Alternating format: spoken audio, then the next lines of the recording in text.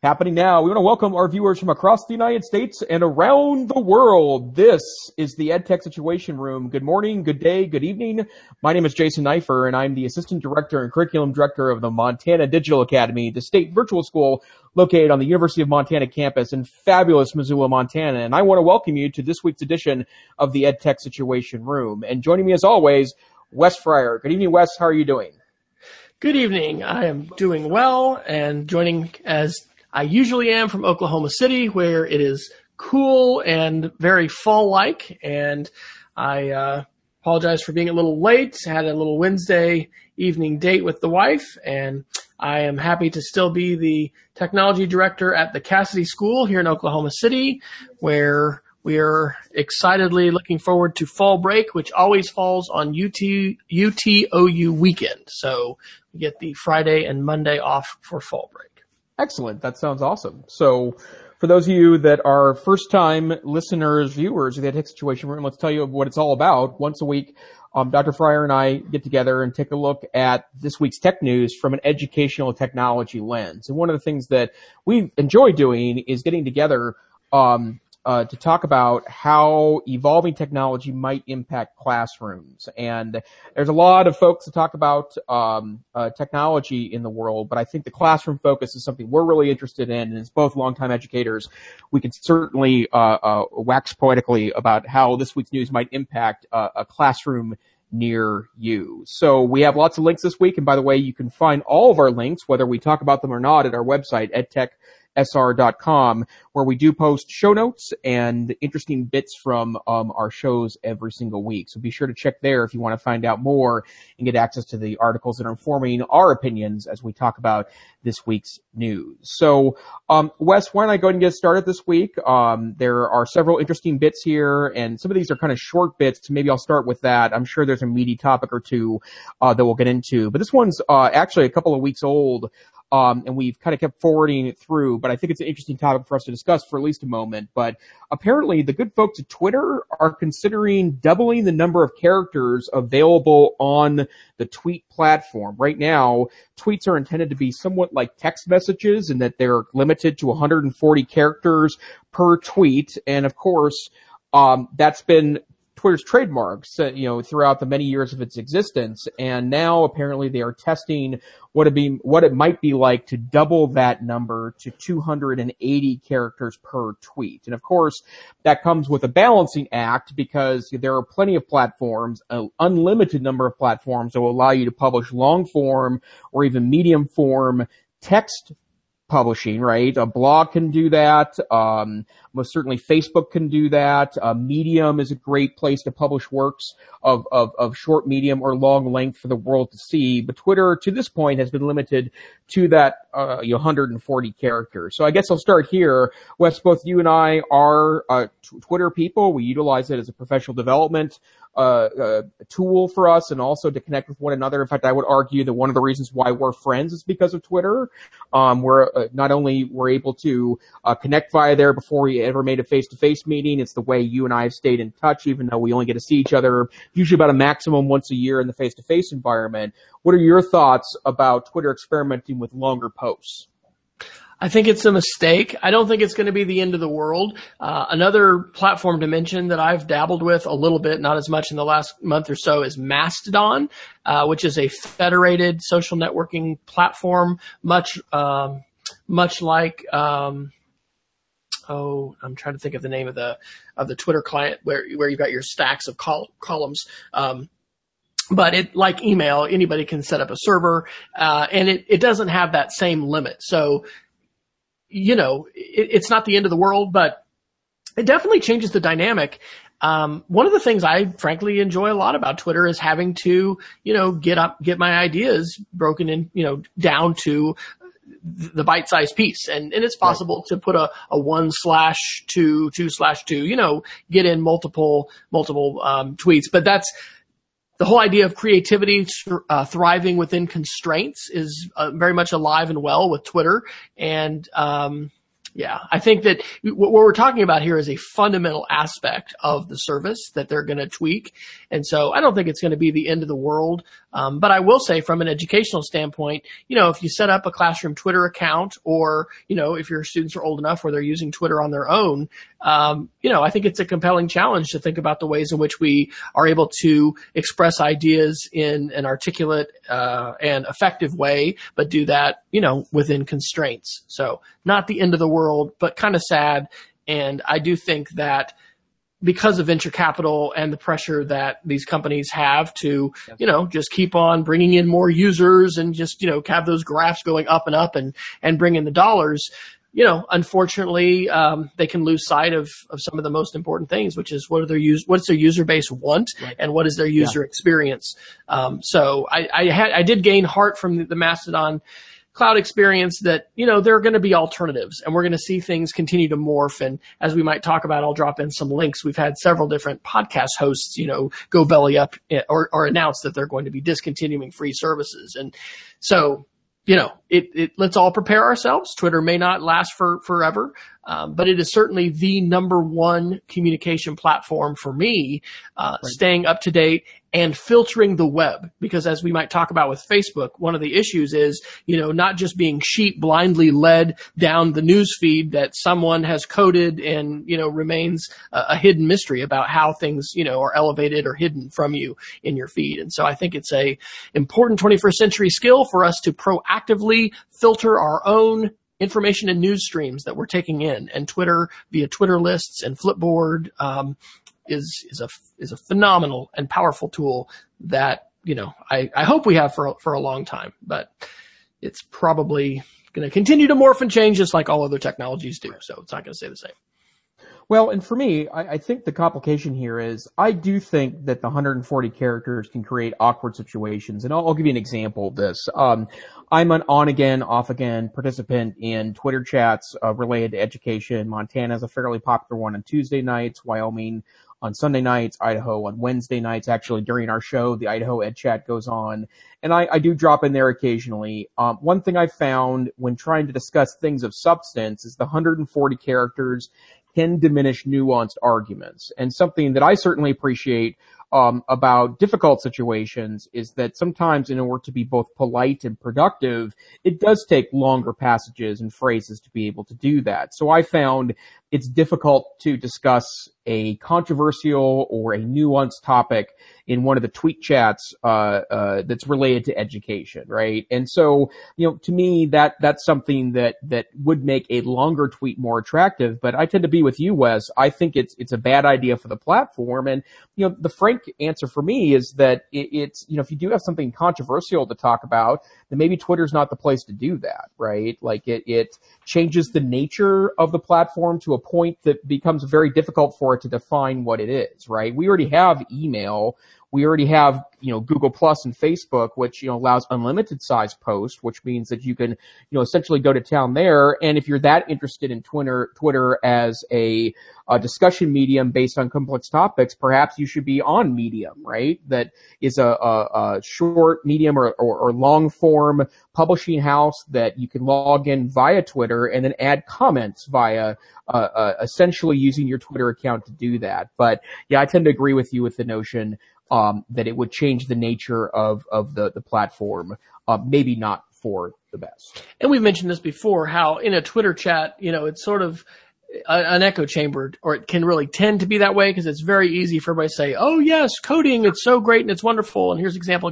Right. But when we want to talk about something substantive that we're going to have some disagreements about, exactly, much more challenging to do that. And that's a good lesson too, right? Every medium is not going to lend itself to every kind of communication. So, that's an important thing to help students with too. I mean, I've been struck by that just recently, thinking about how important it is for me as a technology director to help our teachers be more connected and to be continual learners. Is how much literacy are we missing out on if we're not participating in interactions on social media, right, aware with Wikipedia, with editing. There's just a whole dynamic world of communication going out. And I think that, we need to help students prepare for that, not only professionally, but personally as well. I mean, I'm not going to go into depth with personal stories, but I mean, just with our kids and the choices that are available and the access that they have, not necessarily like with Tinder and those apps, but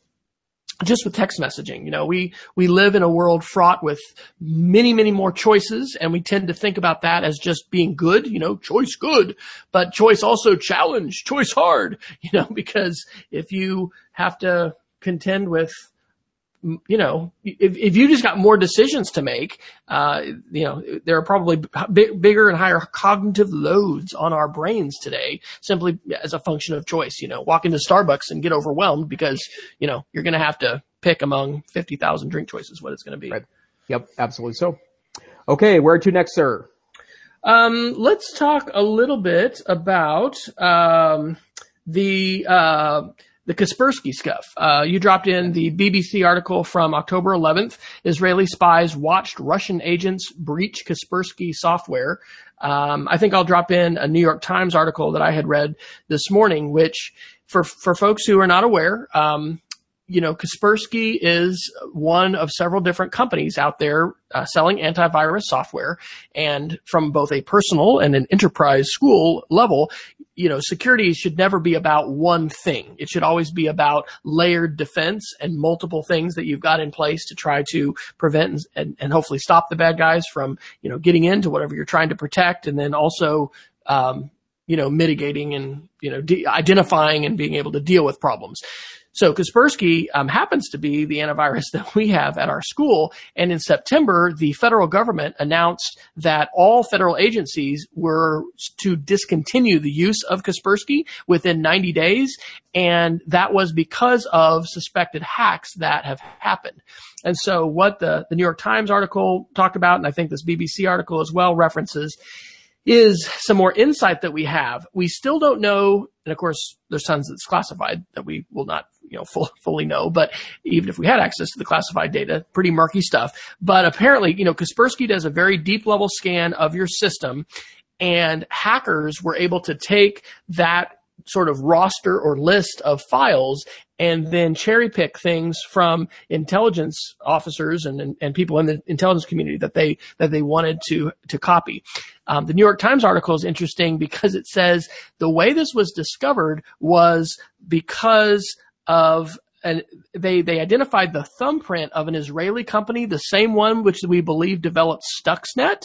And Stuxnet is the most advanced cyber weapon ever developed in the history of the planet to date. It's the one that was developed, we believe, jointly between U.S. intelligence and Israeli intelligence to temporarily destroy the centrifuges in Iran for their nuclear thing. Anyway, that same company that's like, we're talking super high tech, Israelis, identified and saw in Kaspersky and in their files. And so Kaspersky's come forward and said that, yes, this happened, but what we don't know is whether it was willful compliance. If Vladimir Putin, the president of Russia, is able, as many suspect he can, to tell these companies, hey, you need to help the homeland, and they were knowledgeable about it, or whether they were hacked themselves. But Kaspersky looks like they are probably done. The federal government of the United States is finished with them. As a school tech director who is, still in a multi-year contract with Kaspersky, I've been watching this. I don't think that we have we're not the target politically, and intelligence wise.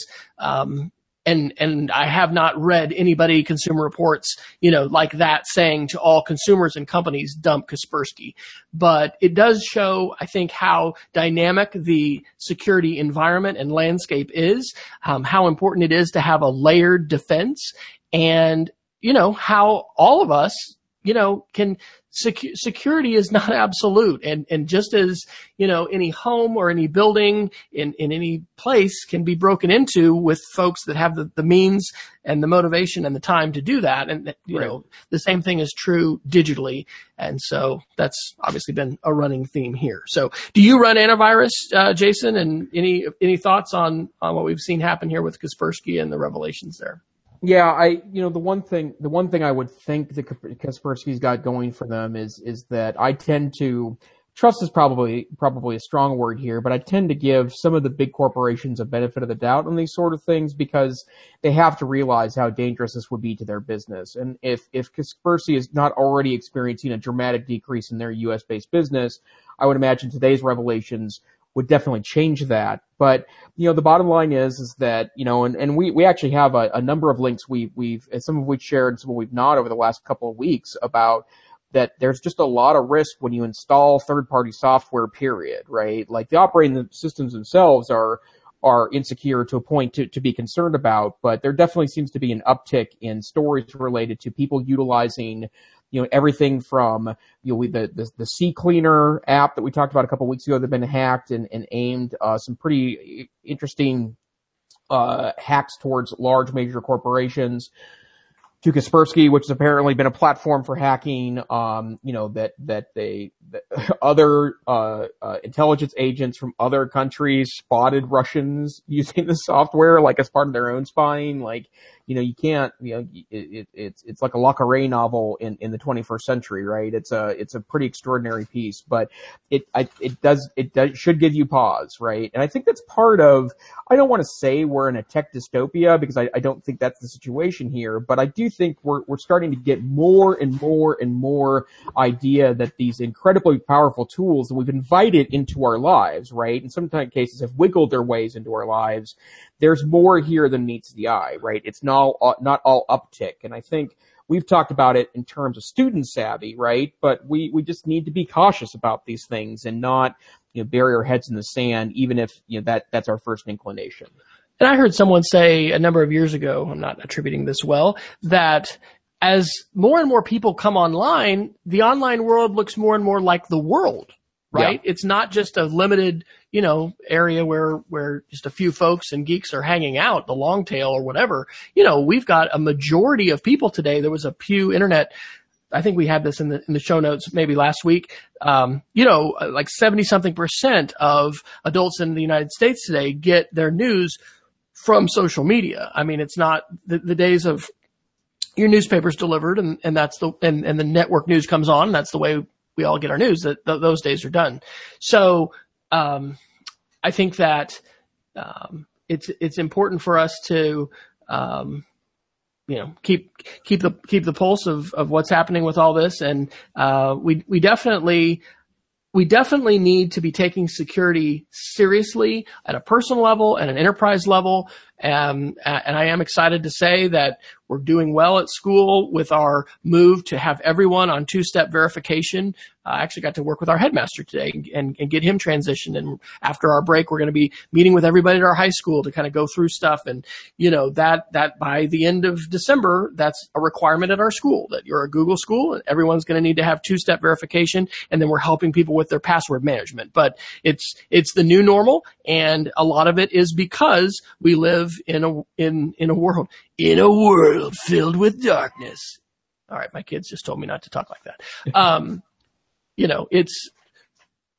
We all can live in bubbles and we kind of do, but now that we're all living online together, the problems that a lot of folks have just not realized how hostile the security environment and the fight for your personal credentials, your computing capacity, all of those things are. And I think we're continuing to have that brought to the forefront. So, hey, if you're in the technology world, I think you're probably you're going to have a job in the future, especially if you're going to the area of, cybersecurity.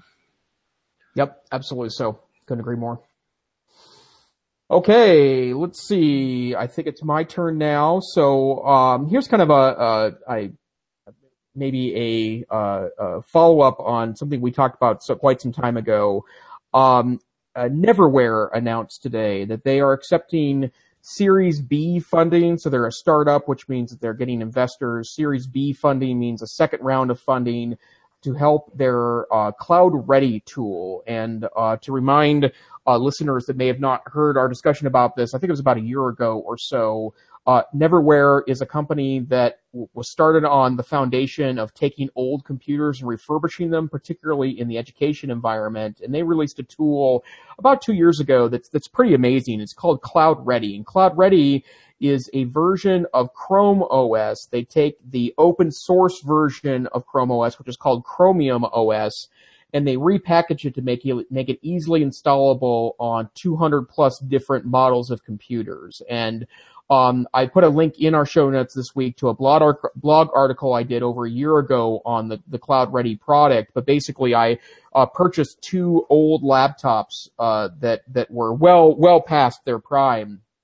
and turn them into very effective and speedy Chromebooks. Well, they're not really Chromebooks. They're Chromium OS devices or cloud-ready devices, but they work functionally like Chromebooks, and was able to use them for both creativity and productivity in that way. And Cloud Ready is it's a free tool to individuals. It costs a bit of money to license it for schools, but it's a great way to take old and aging hardware and make it essentially, very modern day usable again using that Chromium OS. Well, they announced today that they have additional funding, this time from Mother Google herself. Google was the lead investor in the second round, which it's really interesting to me that that's the case, because that tells me that, Google recognizes the power in this model first, but second, they don't believe this takes away from their own Chrome OS devices. And so very interesting stuff. I think that if you do have access to older corporate off leases or a state warehouse that has older computers, and you're looking to put as many computers in students' hands as possible, Neverware's Cloud Ready product could be very, very interesting to provide some pieces to that. So first I should say, Wes, have you tried Cloud Ready yet? We did dabble with it just a little bit, but I'll admit that given the limited number of staff that we have and just all the things that we have to do, right. It's a little bit, it's like it is a Unix sort of installation. And Miguel Gulen got me to dabble in Ubuntu and, set that up on some systems and dabble, but you've got to be ready to be in the weeds with the command line and, just do some finagling. Although I think it's better, but it's, we're in a fortunate situation where we can retire, some aging Chromebooks and pass those on to other schools and pick up some new ones. So it's something that we looked into, but we're not pursuing at this point. But like everything else, it's continuing to march on. So have you encountered some schools that have widely deployed that in your research? I have not. In fact, one of the challenges to me with the thing has been, is I've advised that a lot of people look into this, but I don't know of any districts that have widely implemented. It's lots of experiments there, but apparently enough to keep them going. And they did announce today too that the Series B is going to be focused on trying to expand Cloud Ready in the enterprise, which is not surprising to me at all, as maybe a way to use older computers in an organization to still make them viable. But I think the exciting thing for me is, and at some point, I think we may have mentioned this last week or the week before, but we're probably going to have an episode sometime in the relatively near future where we're going to talk about Chrome OS.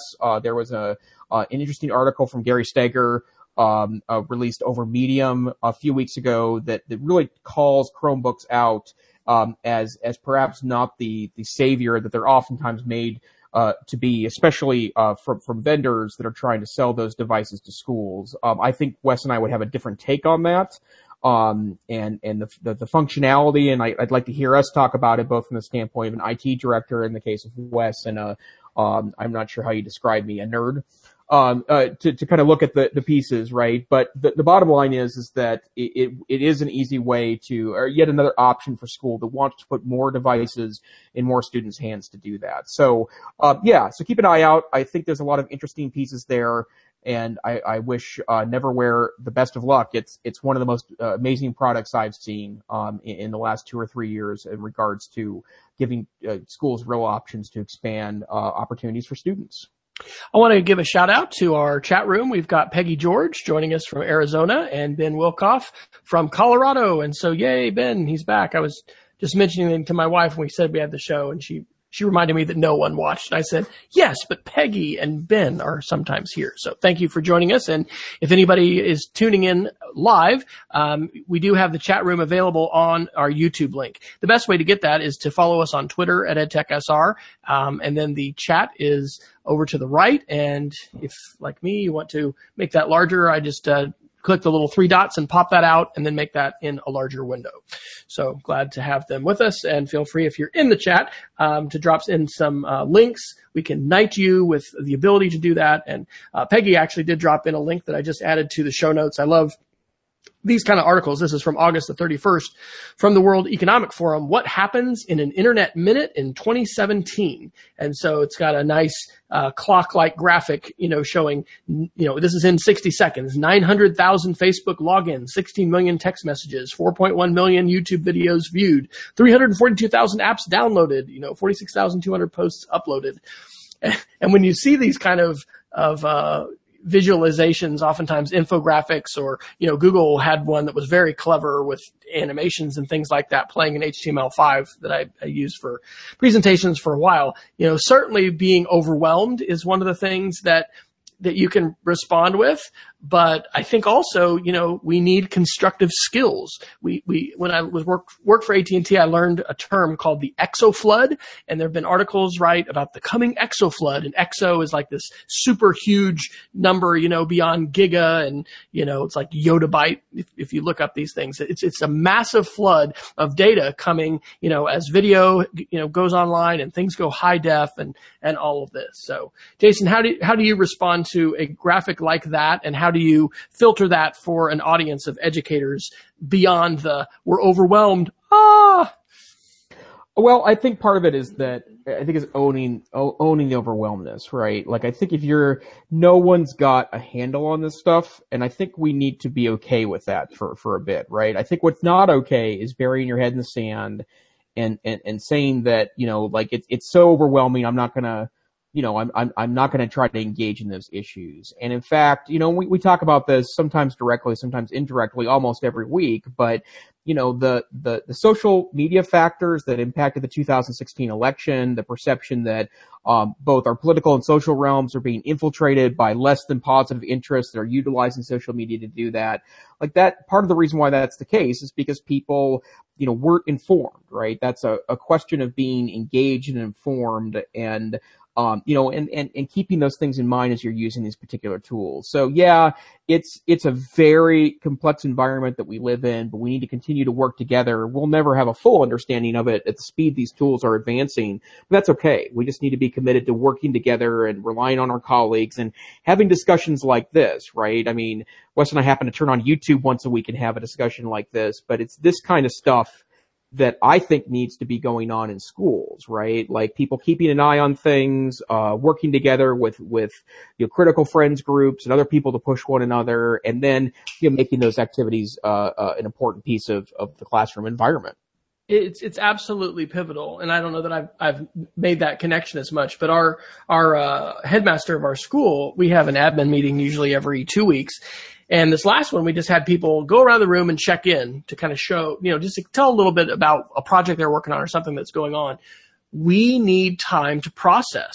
And we've heard, if you've been privileged to hear, Ian Jukes, Alan November, Will Richardson, different people, who are pretty effective at times with a shock and awe presentation about the world changing and what are we going to do? How are we changing it? Or not how are we changing it? How are we responding to this change? That's an important reason to gather together at conferences, to have chances to process change, and looking at a graph like that and saying, so what? What does that mean? Does that mean anything for me? I heard of a teacher this past week who was talking about how they had been teaching the same thing for 9 years, and they were sticking with it, and it hasn't changed. And we need to be looking at our practice and looking at what we're doing, and the things that are happening in the environment, should have an impact on the kinds of experiences and opportunities we're giving students to learn and interact, and for ourselves as well. So. Absolutely. So. All right. Well, go ahead. Let's see here. This one's a really quick one, but I did think it was interesting. Microsoft has finally confirmed that Windows Mobile is dead, which is something that was kind of been true for a year or two. There were some interesting devices released. It was either earlier this year or late last year that had Windows 10 Mobile on it, but I think it was via Twitter and a couple of discussions. A couple of people on that team have said it's dead. I was never a Windows Phone user. Wes, I do not believe you were a Windows Phone user. Although I believe you had discussed that there's someone that you're on your staff that utilized the desktop component to it, that you plug the phone into a desktop and it turns into a desktop computer. Absolutely. Yeah, I was going to say, we heard Bill Gates is not using the iPhone because, of course, he's banned all iOS devices, or did at one point in his household. But he's using an Android phone, so that's a sign of the times. But yeah, Tommy Snyder is our debate coach and part-time IT support person, and he just loved Windows Phone, and he's probably an outlier. I bet we would be hard pressed, and we'll ask our chat room if they know anyone in their life who has been a Windows Phone lover. But this is impressive because he demonstrated it, being able to take your phone and plug it into an HDMI monitor and keyboard and off you go. I mean, that probably is a bit of a, look at the future, because, we're going to need to have input devices that are obviously efficient and, we're comfortable with and familiar with, and the keyboard is going to live on for quite a while. I think. I don't think it's going away anytime soon, but it was pretty stunning to think about that kind of a capability where it's like, sort of, don't underestimate the small screen, because the small screen can now drive, the big screen. And we've actually had some great successful experiments with Chrome bits at school. We're switching our digital signage, and this is an $80 essentially Chrome box, but it looks like a huge flash drive, but it's got it's got an HDMI on the end of it. So that just sticks right into your television. And then on the end, there's a spot to plug in one USB, and you can have your keyboard and mouse and everything like that. And so, yeah, the power that a small package can deliver today is pretty stunning. But I think I mentioned this last week, that it's really hit me, especially with the Google announcements, that both Apple and Microsoft are going to, I think, be hard pressed to win in this AI first world, if that's what Sundar Pichai, says, and it's correct. And Amazon and Google are really the ones to try and catch, because of how much information and data, that they're fed. So I'm not counting them out, but yeah, we've seen Microsoft do some very interesting pivots recently where they're really embracing the cross-platform nature. They're putting out, I think, some very good apps for iOS, and they're not, handicapping, I think, non-Windows users to the degree they did in the past. But no morning for me. However, I still do need to pick up a burner phone for Egypt here in a few weeks, and I bet I could get a good deal on a Windows Phone if I was going to try to shop for one. Yep, absolutely so. And in fact, I bought a used one a couple of years ago, dirt cheap. And it was one that was supposed to be updated from Windows Phone 8 to Windows 10, and then when there wasn't a big adoption of it, they dropped a bunch of phones off the convert list, and the one I had purchased, and it was for well under $50. It was ultimately dropped off that list, but I liked the platform. I thought it was interesting and snappy and great. But of course, the problem with that platform was that, iOS boasts well over 1 million apps, Android boasts well over 1 million apps, and there are, I think, hundreds of thousands of apps in the Windows Mobile Store, but nothing people really want to download, because the vast majority of advanced app developers, including commercial app developers, never jumped on the platform. Apparently Microsoft was paying developers to add on Windows Phone versions. At one point, they had actually committed their own staff to working with larger groups that naturally would have an app on every available platform to do the programming and maintaining for them, and they couldn't get developers to come over. And I think I think you're right, Wes, that it may not have an immediate impact, because it appears that Microsoft is really interested in supporting both Android and iOS with good apps. And I have to say, I feel like in the last year, the quality of Windows apps, both the Office-based apps, and then they have some interesting project apps. One of them is called Microsoft Lens, which is a scanner app that's really well done. It's a fine scanning app. But it really has been about those two platforms, and I think it's going to give them or hurt their edge ultimately in the end.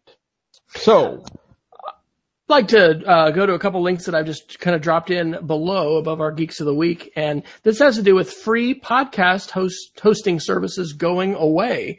And my wife, for the last 3 years, I think, at least 2, but I think 3 years, has been doing a classroom podcast with a wonderful little app called Opinion. And it's great because you can not only record, you can edit and trim and have a little audio bumper, and then they did the hosting for free. And so this is an example of Twitter and how phenomenally important it is in my learning that Joe Dale, and you can follow him on Twitter at Joe Dale, Joedale, lives on the Isle of Wight in the UK. And he is a major, podcasting audio guide, works a lot with English language learners. And anyway, he had tweeted on August 9th that Audio Boom, or which used to be Audio Boo, and I've got like over 200 different audio files there, is ending its service as of December 1st. And then I also dropped in the post about it's just from Opinions FAQ that as of November 1st they're ending. So I don't know if you've experienced this, Jason, but I have lost content on websites that have gone dark, and I didn't get my stuff off of them. And actually that happened with Apple with Mobile Me, I think, like 5 years ago or however long, that happened. So it is a sign of the times. But as I'll share in the Geek of the Week, there's some really good alternatives to look at. So have you had some bad experiences with Web 2.0 tools going dark that you loved and said, oh my gosh, I didn't get that saved off web? Yeah, a lot of it for me was losing stuff that it's been 7 years now since I've been in a high school classroom, and that's a long time for tools, right? And there have been times when I've looked for stuff that I've hosted and go back and look through links I've saved to try to find stuff and find the tool X, Y, and Z has been eliminated. And that's part of the reason why I'm really been glad that both Office 365 and Google Drive have extended their kind of general power, right? Because I feel like I can store things there and there's going to be somewhat of a permanence there. But it goes back to the natural reason why it's problematic to utilize free Web 2.0 tools, right? Like I'm less concerned, not because I'm not concerned about the issue, but because I feel like that this is now a part of the mainstream, that the privacy issues, FERPA, SIPA, and all of the tools that regulate data in regards to our students is starting to really make a big difference in the way Web 2.0 tools aimed at classrooms collect that data. So I think that's a concern that's being well attended to. But the other piece is that, there is definitely examples of tools. The one that I remember most specifically was there was an old video editor called JCut that the year I experimented with a paperless classroom, that was my students' go-to video editor, right? We were on a series of old Windows machines that they couldn't run any of the modern pieces. We did have a modern web browser that worked just great, and we used JCut to edit video, and that went away. And I think that's, that's the problem, right? Like it's good while it lasts, but unless you can find economic models, those tools won't stick around, or they're going to be so inundated with advertising, it may not be a great user experience. Ben Wilkoff has in the chat, the only thing he's seen that really works for free podcasting right now is a workflow from YouTube. If YouTube goes away, we'll all be in trouble. And so, we're kind of modeling that here on the EdTech Situation Room. I mean, we do our show here on YouTube Live, download a 360, P version, that we can share. We're using Amazon S3 as our host, but we wouldn't have to. I mean, we could just simply, have the YouTube videos up there and ask people to watch them. But I've, since 2005, when podcasting was, went mainstream, I've enjoyed taking my audio with me. And of course now you could be connected more and don't necessarily have to have it offline. But my idea life, the life of the mind, is hugely influenced every week by podcasts and what I take in. So fortunately there are a lot of different alternatives, but I will say that I think it's going to remain, more in the area, in the realm of the geek, because it's going to take some more steps, or you're going to need somebody else in your, sphere of life that is going to take care of the technical pieces of that. Because, things are getting easier, but, relying on Facebook or, any kind of company to maintain your content, it's important to have things backed up and have an eye for where your content is. Audio Boom particularly, I mean, there's stuff that our youngest daughter, did when she was 5 and 6 years old. She's 14 now. And I would be seriously bummed if I lost that stuff forever. There's been a few of those things we've captured and put on YouTube because we think probably YouTube is going to be around for a long time. But yeah, it's just kind of a sign of the times. Absolutely so. I do want to mention, because the article is in our show notes, Pew Research, September 29th, 2017, From TV to Twitter, How Americans Get Their News Now. And the Pew Internet Research is definitely a fantastic source for studies, especially as they regard technology. But this is, coincidentally, a podcast. So this is episode 12 of the Pew Charitable Trust's podcast series.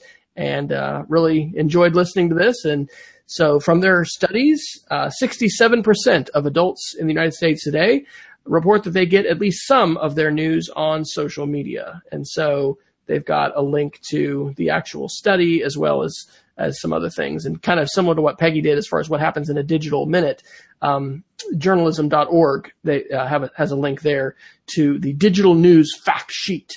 And according to them, 9 in 10 adults, 93%, get news online, either via mobile or desktop. The online space has become the host for the digital homes of both legacy news outlets and new born-on-the-web news outlets. So again, it begs the question, what are we doing in school, right? If we're just teaching journalism the way we did it 10 years ago, we're not serving the kids. And I don't see that happening very much with journalism teachers. I think there's some other arenas perhaps we end up getting kind of stuck in our lane a little bit more. When was the last time you picked up an actual newspaper, Jason, and read it? Actually, the answer is Sunday, but it wasn't because it's my regular practice, but because of circumstances beyond my control. I was in an area and bored and a newspaper was in front of me, but the only time I really like a paper newspaper or paper magazine is when I'm camping. And one of the reasons why is because there's no internet and I feel like I read it more comprehensively than I would be otherwise. Like it's my own internal experiment about distraction. And it's a great fire starter after you're done. So exactly. You got that going for you. Yeah, it's got instant recycling appeal. But and part of it, like one of the reasons why I don't subscribe to a newspaper is because for me it's a paper waste, right? Like if you've ever subscribed to anything beyond a tiny newspaper and then saved it in your garage to recycle it, it's shocking the amount of paper that shows up on your doorstep. If you subscribe to a newspaper in 2017. I can't imagine, for example, very briefly in college, I subscribed to the New York Times, Sunday edition and found that after 4 or 5 months that the paper was shocking, the stuff that was stacked up in my garage. Would be, I imagine, incredible in 2017 if you did the 7 days a week New York Times subscription and then kept the newspapers to recycle. It would be, feet and feet and feet and feet and feet and feet and feet and feet and feet after a year of that. So, for better or for worse, I'm digital subscriptions only. The one thing I would mention though that has been a change for me is that I've really tried to subscribe to publications I read regularly. Like even if I don't need it to access the content, the New York Times, the Washington Post, the local newspaper in Missoula, Montana are all things I'm subscribing to now, partly because I think it's critical to fund journalism in 2017. Yeah, absolutely. Hey, will you do a request? The article about the Dropbox. Remember Dropbox? Dropbox's quest to win your heart and Wall Street's too. CNET from October 3rd. Yeah. So first and foremost, I guess I still purchase a Dropbox account. I spend $100 a year for an advanced Dropbox account. And the reason why I do so is because, it permanently keeps everything I've deleted from that Dropbox, right? Every file that I've ever deleted out of Dropbox is still available to me, even though I've been using Dropbox for nearly a decade now, because they have unlimited retrieval of deleted files, if you buy a pro account, right? What? I didn't know that. So, there have been times when, I used Dropbox for a year or two in context of my day job, and then Google Drive went from being okay to super great. So my life is now almost entirely dominated by Google Drive. But what's been very interesting to me is that, I basically pay $100 a year to hedge my bets if I need to find old files. If I had to go back into a classroom, that would be almost completely invaluable to me because there is a lot of stuff for when I organized all my files and dropped them off. What's interesting to me is that in an era where Google Drive and Office 365 and the OneDrive product that plugs into that, those provide fairly effortless and dirt cheap access to storage. But Dropbox is still managing to innovate really interestingly and well. They have wonderful Office plugins that allow live collaboration on Office tools. Their versioning is, in my opinion, way better than anything available on the other cloud-based platforms. I'm not quite ready to jump back again and make that, my primary cloud storage because I'm so invested in the Google properties, but it is really interesting that Dropbox is continuing to innovate and trying to get funding. Like, I think that's it's interesting to me that they are continuing to try to make plays in light of how common and cheap cloud storage is in 2017. Yeah, and that speaks to something we've mentioned before in the context of T-Mobile and AT&T and, just competition. It is great to have other players, in the market and continuing to see innovation in the cloud storage and cloud space. So, by the way, what do you guys offer at the Montana Digital Academy as far as like online classes to learn about? Can people learn about Amazon S3 or learn about, spinning up stuff on cloud hosted services or even like WordPress? I guess you probably do web design. Is that right? We do offer a web design class and a computer science class, actually a couple of computer science classes now, including an AP class and a class that's popular in Montana that was initially developed by a Montana State University professor called The Joy and Beauty of Computing. They have a second version now called Joy and Beauty of Databases. Part of what is interesting about that to me is that we don't have a lot of kids taking our computer science classes. And so, computer science is one of the things that I put in the category of, I get how important it is. I understand the necessity of it in schools, but I do think that for factors that I think have to do with marketing, adults are still more excited about it than kids are. I think the same kids that would be excited anyways end up taking our offerings there. And I'm hoping that once some of the students that are exposed to more STEM content in the K-8 environment make it into, today's or tomorrow's high schools, that's going to mean an increased interest for those courses. But one of the things we've been challenged with as part of the context of my day job is that we just don't have mass students knocking our doors down looking for extended computer science content. So I'm hoping that some of the STEM efforts in the K-8 schools across Montana, there's been an extraordinary effort on the part of schools big and small to put more STEM content in front of students. But that's been a very interesting phenomenon to me, is that, it hasn't been a if you build it they will come situation for us. We get enough to justify keeping the courses around and continuing to develop and tweak and create great experiences for kids, but it hasn't been the mass appeal that we had hoped. Hey, shout out in the chat room to Marta, who is tuning in from Tegucigalpa, Honduras. So, we love our audience and we thank you for being here. So Marta is asking if anybody has tried Files Anywhere. Is that iOS 11 or is that something else? I don't know what that is. Do you know what Files Anywhere? I don't. Okay. We'll have to get a link. I'll do a fast one, and then maybe if you want to take one of the big data and AI, we are approaching the top of the hour, but we did start a little bit late. So here's your, This Week in Genomics from the very well-known Genome magazine, which I'm sure we all subscribe to in both paper and digital. From October 2nd, 2017, FDA approves first gene therapy for leukemia. And so again, we're in this world where we've got all kinds of potential for genomics and genetic modification to bring in the era of Frankenstein, and the killer death virus. But we've also got amazing stories like this. So, cancer treatment, first pediatric, case ever to receive this experimental genetically modified T cells to treat a life-threatening form of leukemia. And 3 weeks after treatment, cancer was gone, complete remission. She's a happy and healthy 12-year-old. Wow. We've had some interesting conversations at school. I don't know if have we talked about this with the 23andMe. Did I tell the story about one of our teachers whose grandmother was supposed to be Cherokee, but it didn't show up in the test? No, that's interesting. Yeah, so it's either his great grandmother or his grandmother is a full-blooded Cherokee, but that did not show up in his results. So, either someone in his family didn't tell him something that, adoption or something like that, or there was a mistake or an error. And so he's working on some other members of his family, I think one of his daughters, who's done that to share her results and be able to find, because there's a way with 23andMe where you can release your results, kind of publicly, so that if you're a close match for someone else, then they can actually identify you and find out who you are.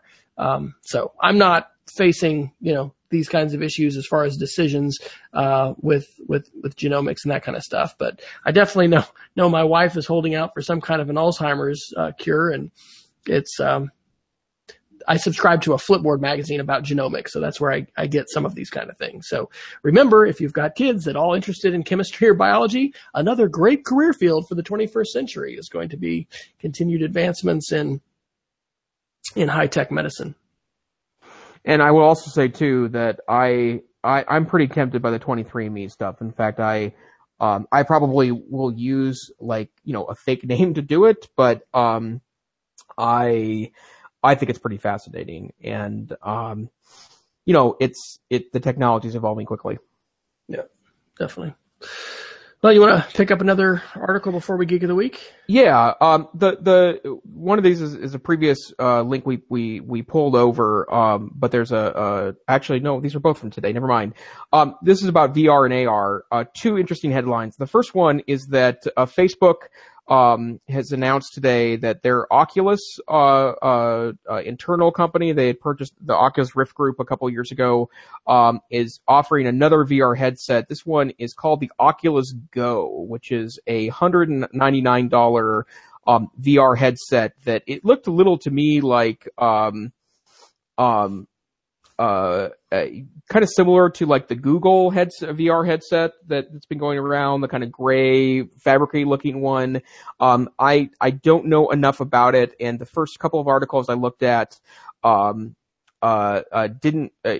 wasn't really clear to me what the differential was. I'm assuming at half the price of the Oculus Rift that it's going to be more focused on a form factor that's less tech heavy. The Oculus Rift requires a very substantial PC to be able to perform the virtual reality stuff. But it is interesting that Facebook is continuing to innovate in this space, attempting to give a $200 option that apparently doesn't require the significant hardware.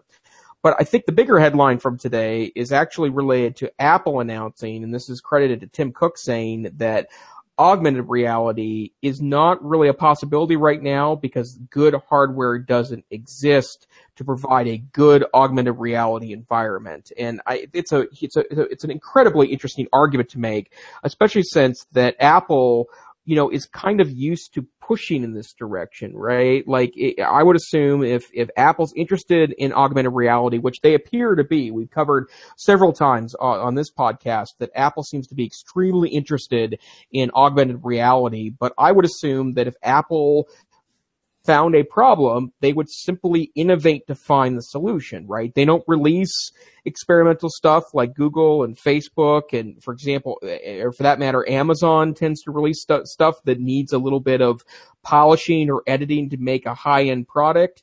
And the fact that Apple's coming out and saying that they don't believe the hardware exists right now is a pretty stunning statement. Unless Apple's changing the way they do things, right? Then that's a pretty stunning statement to say that. And it does echo my own experience. I had the opportunity to utilize one of the Microsoft HoloLenses this summer, at ISTE. And it was an interesting experience. I think the technology's got a lot of potential, but it still felt very much, in beta, an experiment to me as opposed to a polished product. And so it's very interesting that that's the case. So Wes, have you had the opportunity to use like a HoloLens or any other augmented reality platform?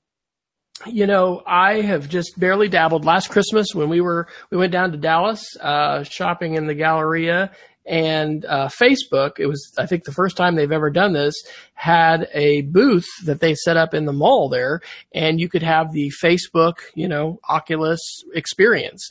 But it really, there was a dinosaur, and I think we looked at some planets, and meh. It wasn't, that phenomenal. But the one that was phenomenal, and I'm trying to see if I can pull up the pictures of it, was this summer. Shelley and I went up to the Create, Make, and Learn conference in, in Burlington, Vermont. And there is a company that has been focusing on smells, and their name, I've got a picture here to pull it out.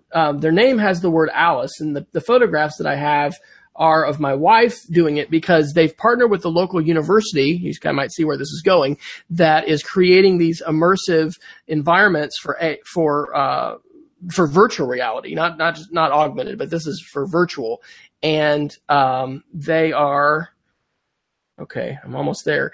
Adding the smell element because, and I may just have to drop in this note if I don't find the actual link here, but, a huge part of our sensory perception actually is olfactory. And so they, have research and then an amazing demonstration of these different scents that they've pulled out the essence of. And some of them are like the smell of pinon wood burning on a snowy, wintry day. And they have a spray that's a perfume that they put on a card, and then they wave it in front of you. And when your eyes are closed, it's amazing. And even the foods that we eat and the things that we drink, they work a lot with really high-end restaurants and bars like the Four Seasons, coming up with new drinks, and they augment it with these scents. Anyway, that being put with the augmented reality, certainly we can think about some probably pretty negative, kinds of things, but they were partnering with the university and developing that kind of stuff. And so the word that comes to mind is nascent, right? Or very early days, we're at the beginning days of all that. I think I would love to see the augmented reality stuff, especially with like ruins of, buildings or places like historical things in the same way that we could use layers in Google Earth, and perhaps this has come to the web-based version of Google Maps, where you can see how things have changed over time. Being able to visualize that kind of stuff in real time, in a place would be pretty cool. But yeah, that's a stunning statement from Apple because I tend to think, what else do you need? The smartphone is so good. 12 megapixel camera. Right. Come on. You really think you need a 20 megapixel camera? So a statement like that shows that, we haven't seen it all yet. And, what are they going to do when they, it's only a few more exponential, right, doublings, but yeah, that there's more to be done with processing power than what we can see today. Well, and I do want to give a shout out to Ben Welkoff, who's in our chat room tonight, who says that the augmented reality apps in iOS 11, he calls them incredibly convincing. It's really kind of changing the way he looks at those devices. And I do think that that's it's an important point, right? When I first started experimenting is a strong word here, but when I was showing off augmented reality stuff 4 or 5 years ago in context of helping teach pre-service teachers at the University of Montana, it was an iPhone and iPad that I was using to be able to do that. I still think that WordLens, which is now part of Google Translate, is one of the most amazing demos ever, right? It being able to take a phone, a camera, and put it up to text and have it instantly convert to a different language is an extraordinary power that, right, which is the key of augmented reality to me, right? Like if you could add those pieces there, that's a really compelling piece. So I'll be curious to see where Apple goes with this. The thing about Apple that I've started learning to do is that, with the number of employees that they have, not even half of those employees are working on iPhones, iPads, MacBooks, and Mac Pros, right? Like they have extraordinarily large teams working on things that we probably can't even articulate yet, right? I mean, it's like DARPA, the government, right? I mean, they say they're 10 to 20 years ahead of where we are as consumers. Right.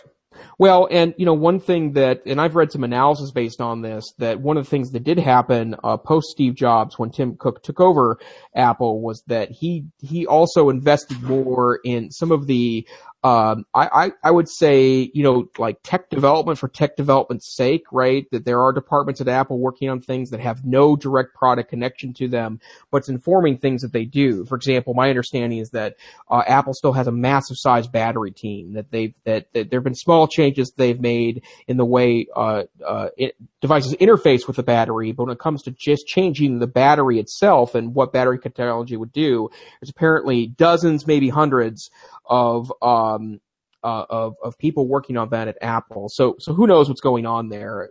They could also throw people off their scent too, since Apple's turned into kind of a leak fest compared to the old days. So who knows? Interesting comments, and I think we all join together to say that hearing those from Tim Cook is a pretty extraordinary statement. So certainly something for us to keep an eye on.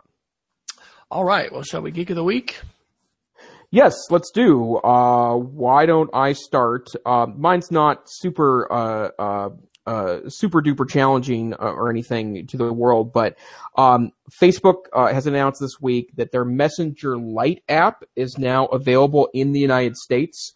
Facebook and Google, for that matter, has been really working on a number of interesting applications aimed at developing nations, that the folks that can't afford, $1,000 Pixel 2 phone, so it doesn't have the processing power, maybe the screen resolution or chip and RAM of a super high-end smartphone. But what I really like about these particular apps is that they also work really nicely on high-end devices. So I'm not carrying the latest and greatest. I myself am utilizing a Galaxy Note 4 phone, which is a 3-year-old phone, partly because it allows me to add a super battery. I was actually traveling today, and so I have my massive size battery case on my phone today. But these apps are great because they allow you to keep them going, sometimes on in the background. They don't eat as much battery. They're crisper even on slower phones.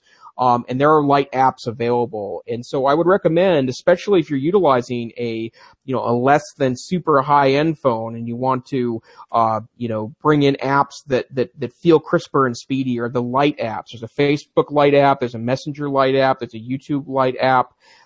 These are all great ways, I think, to make your phone hum a little more, despite the fact that apps are expanding dramatically in size and in weight, which makes them much slower on modern platforms. So that's Messenger Lite, available in the Google Play Store. All right. Well, Ben Wilkoff has just contributed in the chat room what I think needs to be his Geek of the Week that we'll give voice to. It's called Teachable Machine. TeachableMachine.withgoogle.com. Teach a machine using your camera, live in the browser, no coding required. And so it's an AI experiment made from Google, and that looks phenomenal. So there's your homework for this week's episode. Go play with the Teachable Machine and come back next week and let us know what you have created. My Geek of the Week relates to the podcasting articles that I mentioned earlier and a alternative for hosting. And the one that I settled on is called Podiant, Podiant. Again, shout out to the wonderful Joe Dale, who shared that as another alternative. And so I wrote a post night before last about different alternatives and, kind of giving a shout out to Audio Boom. Audio Boom, kind of like VoiceThread, was one of the early Web 2.0 tools that I started to use, and did use it at school, but definitely used it with family members. And again, if we would lose this content, I would just be terribly sad. And so, my wife needed a hosting platform. And certainly what we do here on the show using Amazon S3 it's just too cumbersome. I've got it, streamlined quite a bit, but it's still, beyond my wife's geek quotient of where she wants to be. So the beautiful thing about Podiant, and there's some other tools that support this too, is it has an import feature.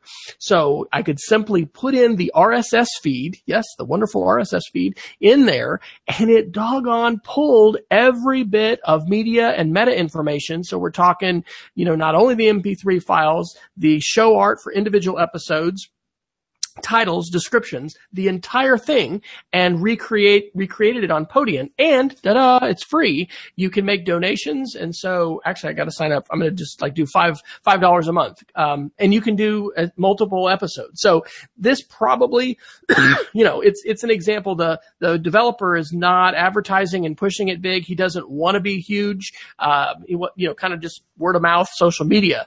But if you're looking to migrate a podcast, I definitely think it's worth taking a look at. And as a result of needing to hunt around for other hosts, I updated the radio show page of Show with Media. I'll link that in the show notes too. So that's showwithmedia.com and just click radio show. And so down about 3/4 of the way, I've got 10 different hosting options for where you can put your podcast. And so Podiant is the first one. Fireside is another one that I learned about from Joe. Some of these I've known about for a while. Libsyn, been around for a real long time, and a really good choice. Amazon S3 is what we use. Podbean, Podomatic, Anchor, Ruby FM. The developer just tweeted me today and asked me to add that on, and then and SoundCloud and one called Buzzsprout. What I will say is that when you make a podcast, just doing a show on YouTube and saying, hey, go watch on YouTube, that's not a podcast. It has to have this RSS feed, which makes it subscribable so that you can put it into, if you would want, your Apple Podcast app. I'm, still a big fan of Pocket Casts, which is cross-platform, but that's where, all of my podcasts live, and I'm subscribed to them. And so the nice thing about, yes, all the podcasts. The nice thing about Podiant is it creates that. So not only does it host it, it creates the RSS feed. And that was a dream come true, because having to take however many episodes, and like in the case of Audio Boom, that's over 200 episodes, right? That is an incredibly painful prospect of thinking about getting all that stuff and recreating an RSS feed by hand. And literally it took 10 minutes with Podiant. So yay, Podiant. Big shout out to them. And if I have missed any other podcasting host options that I should include in the list on Show with Media, please let me know. Well, Wes, we have hit the top of the hour plus, so I think we're going to call it a week. This is the EdTech Situation Room. We are a weekly podcast that broadcasts on Wednesday evening live at 9 p.m. Central, 8 p.m. Mountain Time. We love to have people in the audience. We like involving folks in their thoughts and opinions into the show itself. So feel free to join us. We're here almost every week at that Wednesday time. If not, you can find us on Twitter at EdTechSR, where we will announce when a particular show will be. But you can find this podcast wherever you find our podcasts are aggregated, which includes the iTunes library, Stitcher Radio, the Google Podcast directory, Spotify we're available on as well. So feel free to check us out and subscribe to us to get the episode every single week. If you're interested in the links, you can find those at our website at techsr.com. You can also find teeny tiny MP3 versions of our podcast every week that Wes lovingly turns into a small download if you happen to have limited bandwidth and want to store them on a phone. Or, of course, you can go to our YouTube channel, where we now have 37 subscribers to our YouTube channel. So feel free to subscribe to us there and be notified anytime there's a new video posted. Wes, where can people find you on the tubes? I am W. Fryer on Twitter, speedofcreativity.org, and we did a rebrand, not because anybody said to do this, but Google Camp OKC is now gcampokc.org. And so I'm excited about that coming up November 4th, and you can follow that hashtag gcampokc for updates around the November 4th conference we're hosting at our school. Awesome. Well, my name is Jason Neiffer, and you can find me on Twitter at TechSavvyTeach. I also blog for the Northwest Council for Computer Education. I'm the TechSavvy Administrative Residence blog.ncc.org. I also help manage social media for them. Or if you want to find out more about virtual schools, I would encourage you to visit virtualleadershipalliance.org. And now that I've said that out loud, I have no idea if that's the domain name or not. Virtual Learning Leadership Alliance is the name of the organization the MTDA is a part of, where we advocate on behalf of state virtual schools, which are institutions that are known nationwide for getting things done. So virtuallearningalliance.org is indeed the domain. virtuallearningalliance.org, baby. Woo! So you scored. There's a great blog there and lots of interesting information from other state virtual schools that are doing really great work across the United States. Thank you for tuning in, whether you did so live or via a podcast download or via YouTube. We hope to join us again in the future. Have a great night.